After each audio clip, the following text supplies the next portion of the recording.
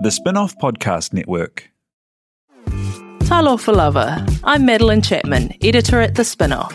If you have the means, consider supporting our high-quality journalism by becoming a Spin-Off member. Sign up now at thespinoff.co.nz/donate.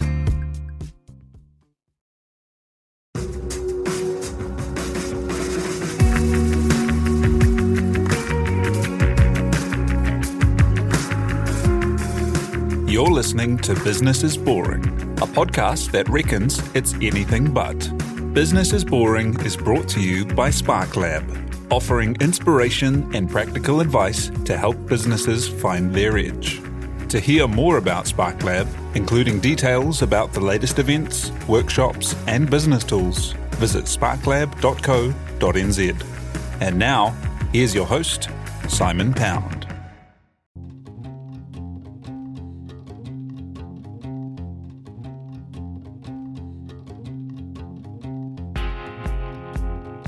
You're listening to Business is Boring, a podcast that reckons it's anything but. Business is Boring is made by The Spin-Off with help from Callaghan Innovation.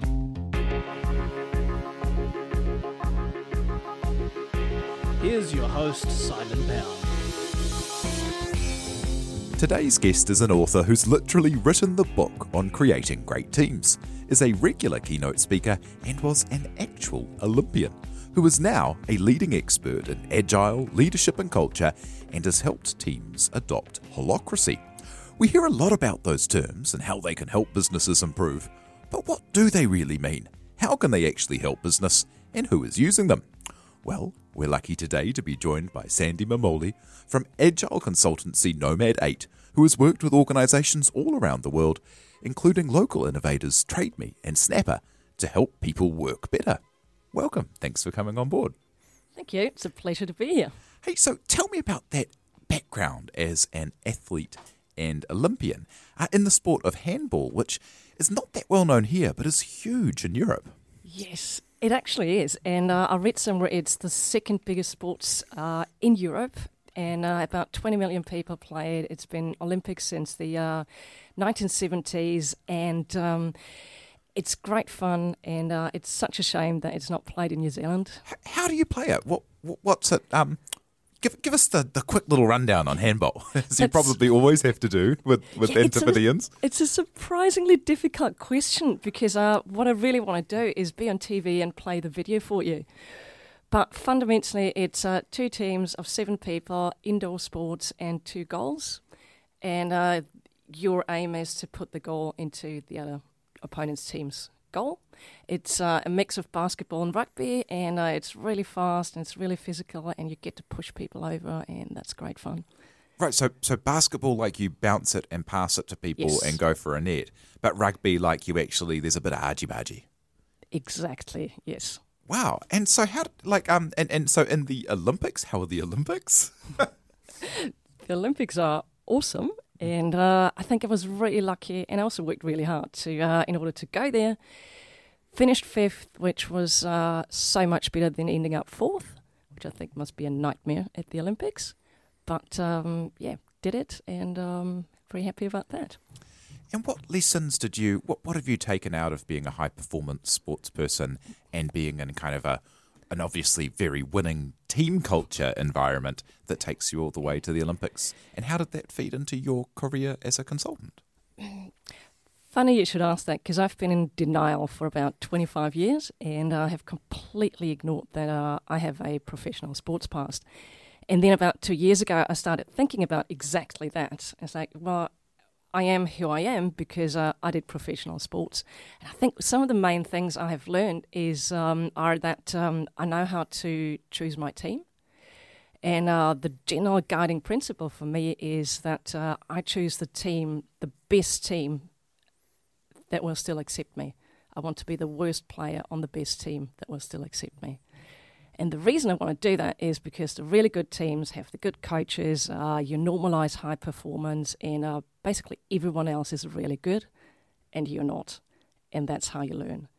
And I've taken that into everything I do, like both the agile and organisational consulting jobs I have now. I try to work with people who are better than me. I have an international network where I can learn from other people. And I think that's one of the key things that I have learned. What that has also given me is, if you're the worst person, it's not a fun place to be in. So I have learned how to deal with failure. And it's a funny thing because I think that in professional sports, failure is completely natural and we use it as our fuel. There's nothing personal in it. And it's actually a good thing. We care, but we use it as something that motivates us. Whereas in business, it's something that we try to avoid. At work, people try to hide it. So I never got that. And so I could learn without fear. And I think that has been really useful for me. Isn't that interesting? Because in sports, you really do understand that some days you just don't win. Even the good people have a bad day, or the calls can go against you, or things. And it's really normalised that, even vaunted champions will have off days. But yeah, that's so true that in business, like no one's wanting to kind of go, I lost today.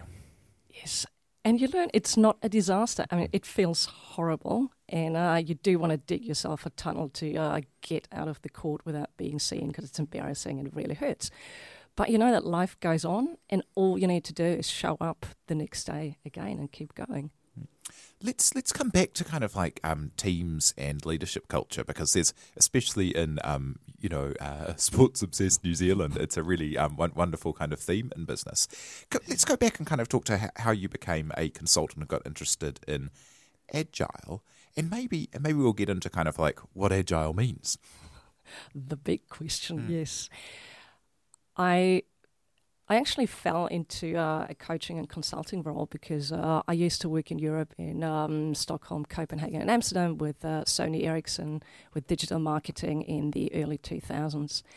And around 2002 or 3, we started working in an agile way. And then in 2006, I moved to New Zealand. And I realised I had thought it was completely normal to work agile. It was what I had basically grown up with professionally. It was something I thought everyone was doing. What I didn't realise at the time was that Northern Europe was actually way ahead of everyone else, and what I thought was normal was actually not. So moving here, I thought, wow, I have seen another way of doing things, and I don't want to go back to doing things the old way, and started creating pockets for myself. And those pockets were great, and they were on a team level. And then I started creating pockets that were a bit bigger, that were like several teams. And I realised the organisation around us and the obstacles we ran into. And then my pockets became bigger and bigger until, one, people started paying me for that. And secondly, my pockets became the size of Trade Me or Snapper, for example. So what does an agile... so what are the agile processes, and what would an agile team look like compared to a non-agile team? And maybe if we look at like just a team inside a company like a Trade Me. So the really important thing that you're saying is the word team, that it is really team-based. And what is important in an agile team is that this team is cross-functional and multi-skilled. And the basic idea is you give a group of people a purpose that's really compelling, very much like a sports team. And then you create an environment where they can self-organise and achieve that purpose or that goal together. And the process is important, but it's different for each team. There's some starter kits such as Scrum and practices people can use. But the really important part is having a cross-functional team with a purpose that's self-organising and figures out how to reach that goal. And while doing that, realising or accepting that we can't know everything up front. Things change, there's complexity, so there's a certain amount of experimentation where we try something, get feedback, and adapt to that feedback. And that's basically it in a nutshell. And in some businesses where it's very well adopted now, tech companies, for example, where there are specific features to build or a specific problem to solve. There's high adoption. Is it something that applies across every industry? Like, do kind of, I don't know, a team of accountants working on an audit, are they able to use Agile in their processes, or is it better suited to certain industries? There is a sweet spot because it comes out of technology, so that is relatively easy, or let's say we know how to do it. What has happened in the last 5 years, though, is that people have realized just because something has been invented in one area doesn't mean that it can't be applicable in other areas. So what I see more and more is actually other kind of businesses using Agile, and also within technology business, other functions using Agile, such as marketing or sales. And we have now taken that to something that meant to be a team-level agility, to take it on a level of business agility. Like, entire businesses need to adapt to changing worlds and complexity. So, yeah, let's dig into a little more at the team level side of things, because you've written this book, Creating Great Teams. And that's a really interesting subject as well, as when businesses grow, in the early days, it's easy with a small team of people to communicate everything and make it work. And then once you get projects, there's kind of ideal sizes of teams, but then you might have lots of people that want to do lots of different things and you have to tell people what to do. But your book is really interesting because it talks about the idea of self-selection, of people being able to choose the projects that they work on. So what is a kind of like ideal team size, and how does it go about if people can choose whatever they want to do in a business? Ideal team size, we say, is 7 ± 2 people. And the reason the teams are relatively small is so that you can still talk to each other without having cliques or without having to write too much documentation. So we're basically trying to emulate that startup world, the olden days when it was just us in a little garage and we could all talk to each other. And so that's the team size. And we have, in the past, kind of figured out how those teams can work together. That's a known, really, really hard, but it's a known problem. And at some point, we realized that nobody has thought about the problem, how to actually get into those teams. And it's always been management selection, where someone goes, you, and you should be in that team, you, and you in that other team. And we were, at the time, my friend David Mole and I were at TradeMe and had this problem that we had around 300 people we needed to get into teams. And that's when we realized that why are we actually telling other people which team to work with? Because people do their best work if they can choose what they work on and who they work with.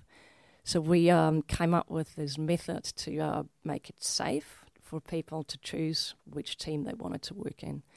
And it has worked really well at TradeMe, and that's 5 years ago. And since then, we have shared how to do it, and lots of companies from all over the world have tried it too. That's an interesting thought, that people choose what they work on. I guess the common questions would be, how do you make sure that, you don't end up with 6 engineers and no, testers or no project managers, and how do you make sure that people don't just pick to work on the fun stuff and then no one's doing the plumbing, It's a great question, and I think pretty much everyone has those questions. We're those questions we're asking ourselves too, like, oh my God. And the magic word is constraints. This is not just about what you want to do. This is about taking a big problem or puzzle, and instead of having managers solving it, we have the people who are affected solve it. And constraints we usually have is you need to be able to deliver to your purpose. So six testers or 6 business analysts probably won't if it's a software development team. So there's a team size constraint between 5 and 9 people. There's a constraint of you need to deliver to purpose, and also do what's best for your company. So if there is one team that's amazing, but you can't fill the other teams, that's not what's best for your company. So we ask you to solve the entire problem and not just do what you feel like doing. Quite interesting that you pass across, kind of share amongst all the people what's been traditionally management's problem, which is make people, do the best thing for the company, and not think first of kind of the individual people. Yes, and I think really good companies manage to do that well, and they have a purpose, and people are engaged in a way that they want to help the company achieve that purpose. And I find it fascinating to have people who don't just go to work and think of themselves, but know about the bigger picture and why they're doing something. And it's a balance. There's something in it for the company, but also something for the individual, because we all want to go to work and feel fulfilled and feel we're doing something meaningful, I think. And so has that, with a few years of experience at Trade Me and doing it in companies, does it make people feel more empowered and connected to the mission and satisfied? It does. Yeah, definitely. The good thing about writing a book is that now people know about me and David, so they let us know. We get emails from all over the world, how it went, how people feel about it, and what's interesting is how different groups react differently. Like you have people who are my age, like really old. And, it's not true. You can't see listeners here, but it's not true at all, yes. But my generation and people over 30 in general, they are used to management selection, so they think this is amazing. They're really grateful in general. I think this is a privilege. Whereas you have graduates coming out of uni and it's their first job and they think this is completely normal. And in a way, this is also what I want, that this is the normal way of letting people to choose how to work. And so this kind of concept of Agile has been extremely influential in the world, as you're saying, going right up to kind of top-level decision-making, the idea of breaking a problem into lots of little bits and getting teams to chew it off. And a huge part of the success of the teams that I've seen working well in Agile seems to be constant and high-quality communication. Daily meetings, as you go, very clearly at the beginning setting out what success looks like and what the is and isn't acceptable out of the project, and then having high quality retrospectives at the end of each time period that you choose to go back and look at everything in a no fault way as to whether it worked or not. And those concepts, which work at the team of 7 level, also work at a organisation of 500 level. Yes, and the concepts work, and it's really hard to communicate between the 100 of us. So we need to have different ways of communicating. And I said earlier on, we're trying to emulate the old startup days. So making those groups smaller, and instead of having individuals just communicating or being responsible for communicating across everything, we now have bigger units. So it's less complexity if we have 40 teams instead of 500 people trying to figure something out. And that's actually something where things like holacracy come in, because that is the connection or the glue between teams and around how information can flow between teams. So it is the same principles around, communication and a clear and strong purpose. But when you take it into lots and lots and lots of people, then communication gets harder, and the actual methods or ways of doing them might change, whereas the principles remain the same. Okay, so let's go right back to kind of like, how would you define holacracy to someone that's heard it or seen it on like a LinkedIn post but may not be able to explain it? Yeah. First of all, apologies about the silly language, and I hate the language around holacracy. It's really stilted and annoying.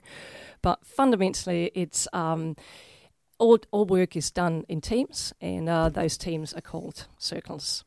And the circles are connected to each other, and very often in a hierarchy. And the hierarchy looks something like there is a big circle, which is the entire organisation, and within that circle there are sub-circles. And the top circle, parent circle, gives the child circle its purpose, and that can trigger all the way down and across. So every single circle within an organisation supports the parent circle's purpose, goes all the way up to the organisation's purpose. So in the end, what you get is a hierarchy of purpose and not people, which I think is a really important distinction. And the circles are connected in a way that there is downstream information flow, but also a way of linking back up. So there's a representative of each child circle that is a member of the parent circle, who has full voting rights and is a full member of that team. It's a bit like a union representative who can make sure nothing damaging is done to the child circle, anything that slows them down or moves them away from their purpose. And fundamentally, that's it. You take things onto an organisational level, and you don't look that, or holacracy has nothing to say around how things work within the team. That's where Agile is really useful. And in some contexts, probably even waterfalls or different ways of working. Right. So the waterfalls you mentioned there are when people at the top just tell people below them what to do, the kind of traditional leadership there. That sounds, I guess, to people that aren't used to working in a way like a holacracy, it sounds like a lot of time would be spent with people in different circles trying to agree things. But if it's all tied to a common purpose, does that mean that there's kind of an external set of decision-making attributes, so you can choose whether the decision's right or not for the company or the purpose, and that makes it quicker? Yeah, that makes it quicker because you have those constraints. You have a domain within which you're free to make decisions. But there's also something that's really important around decision-making, because you're right, it could take ages if everything has to be decided by consensus. Everyone has to agree, and holacracy has introduced decision-making by consent, which basically means instead of everyone having to agree, it's one person making a proposal. So I propose we do this, and unless someone else in that circle objects, we move ahead. And objecting, you can't just object going, oh, I don't like this. It needs to be a valid objection, meaning something that is that moves us away, the circle away from achieving its purpose, or it's not safe to try. But if it's safe to try and moves us probably in the right direction, we err on the side of action. And we also know that if it doesn't work, we can still change it the next time because it's safe to try. And although this sounds like quite a confusing kind of diagrammatic model, it's happening, isn't it? It's being used in companies small and large, and you helped roll out this kind of process at Snapper, for people who aren't in Wellington, a very large, well-run tech company that provides kind of cards that get you on and off the bus and stuff like that work in the shops and the like. So great company. How did it go rolling it out across a company like that? And, are some people maybe sitting more on the skeptical, I don't want to be doing everything by consensus thing, and some people are more like, oh, wow, I'm so glad that I get to take part in decisions? In the beginning, there were lots of people who were skeptical, including leadership, including me, because it sounds really convoluted and complicated, and the language is kind of annoying. But we tried it out with an open mind, and there was a problem we wanted to solve, and that was that Snapper had grown over the years. They have been agile since 2010, and then 8 years later, there was many teams, but things were starting to fall through the cracks. It was the communication between teams, and also the question, could we grow by 20 people without either descending into chaos or turning into a bureaucracy? And we thought that holacracy could be a good alternative to look into. And we just decided to try it with a completely open mind. Some people, highly skeptical. Some people did not like the language or how complicated it was. But we made an agreement to defer judgment and run a real experiment. After about 3, 4, 5 months, we knew it was the right thing for us. And it was a pretty big learning curve, and it wasn't always fun. But talking to people, they say it was absolutely worth it.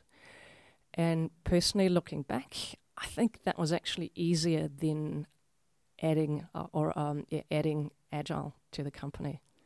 And I think the reason for that is that if a team turns Agile, it's really pervasive. It changes how you work on a daily basis. Everything changes for you. Your job really changes. Oh, yeah, you've got a heartbeat meeting every morning where you have to say what you accomplished yesterday, and you've got to have something to show every day. It's a very it's a very open working way. Yes, you're much closer to your peers, and it's really open, and it changes what you do on a daily basis. Holacracy doesn't. That is a thing that's on top of Agile, so it's not every day, every minute of your life. And I think that's probably why it was easier.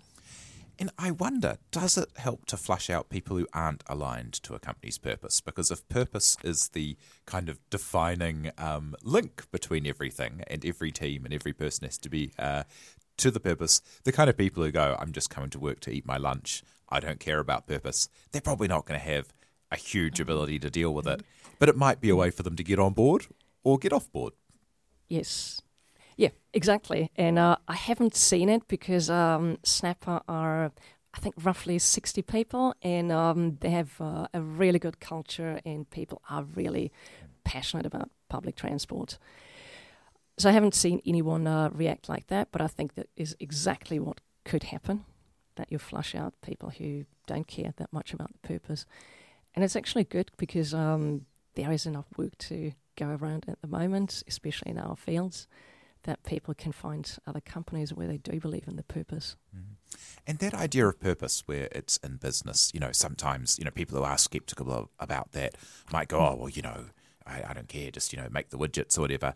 But in other areas, like sports, it's really pervasive, isn't it? Having a team culture aligned to a purpose and to a set of values, and that being really vital for, say, the All Blacks or the Crusaders or great teams that everyone knows in New Zealand. Another thing that's interesting about that is the link between kind of team culture and company culture around, the winners being on the field. Tell me about kind of the links between that kind of sports culture and company culture. There's one big difference, and that is sports is a zero-sum game. I either win or lose, whereas in a company we can all win, and that's actually a really, really good thing. What I found was a really good link between those two was that if you're a professional athlete, you learn how to work with diversity, how to work with people you don't necessarily understand, who you don't necessarily like, because it really is people are chosen by merit. And even if I don't like you, if you're the best left wing in the world, I want to play with you. And I think this is also something that is really important for teams, for work teams. And I think we could learn a lot there. And it's only possible in professional sports, I believe, because the purpose is so strong that we can ignore all those differences and go, right, but we want to achieve this. So let's focus on values and how we interact and make this really explicit. Basically, don't be a dick and communicate in a certain way.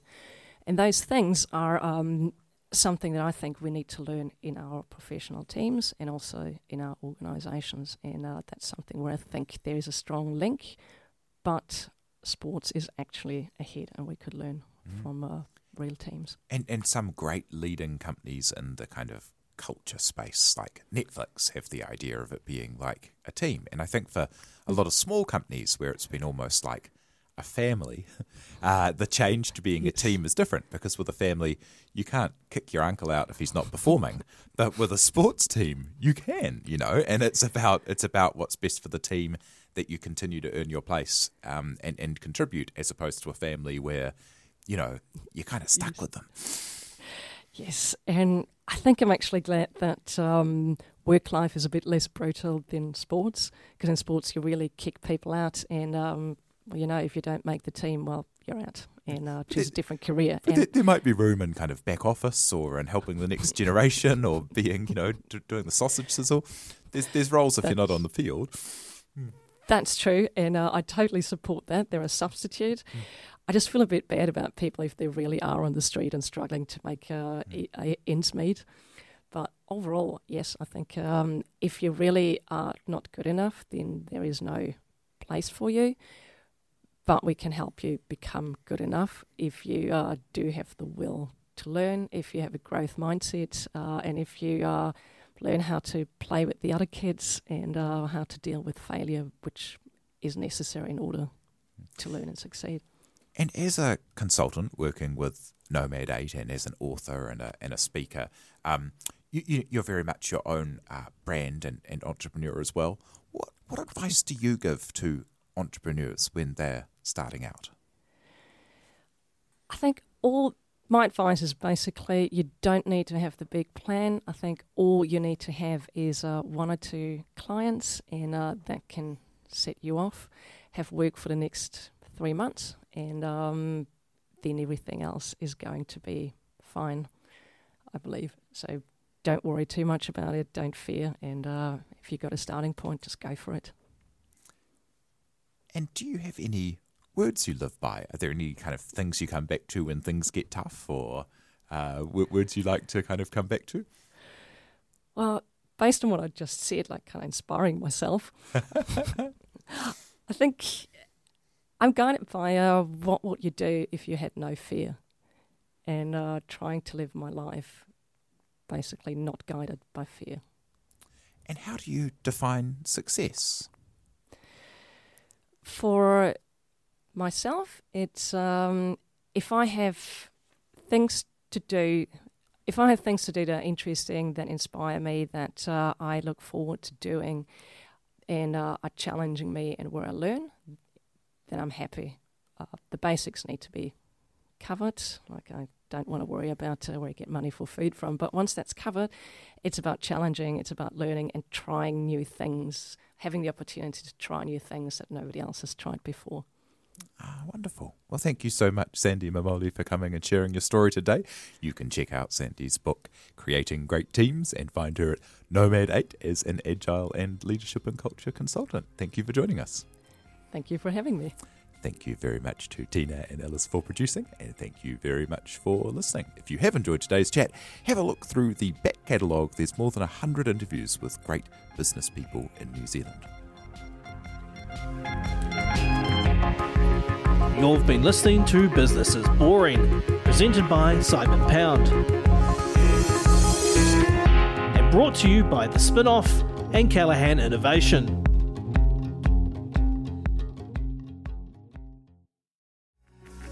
From the Spin-Off Podcast Network, that was Business is Boring, brought to you by SparkLab. Make sure you're following Business is Boring wherever you get your podcasts. And for more information on SparkLab, visit sparklab.co.nz. Are you making the most of your KiwiSaver investment? Generate is an award-winning KiwiSaver provider with a track record of strong long-term performance. Making a smart decision now could add tens of thousands of dollars by the time you reach retirement. Book a no-obligation chat with a Generate KiwiSaver advisor today at generatekiwisaver.co.nz/getadvice. A copy of the product disclosure statement is available at generatekiwisaver.co.nz. The issuer of the scheme is Generate Investment Management Limited, and of course, past performance does not guarantee future returns. The Spin-Off Podcast Network.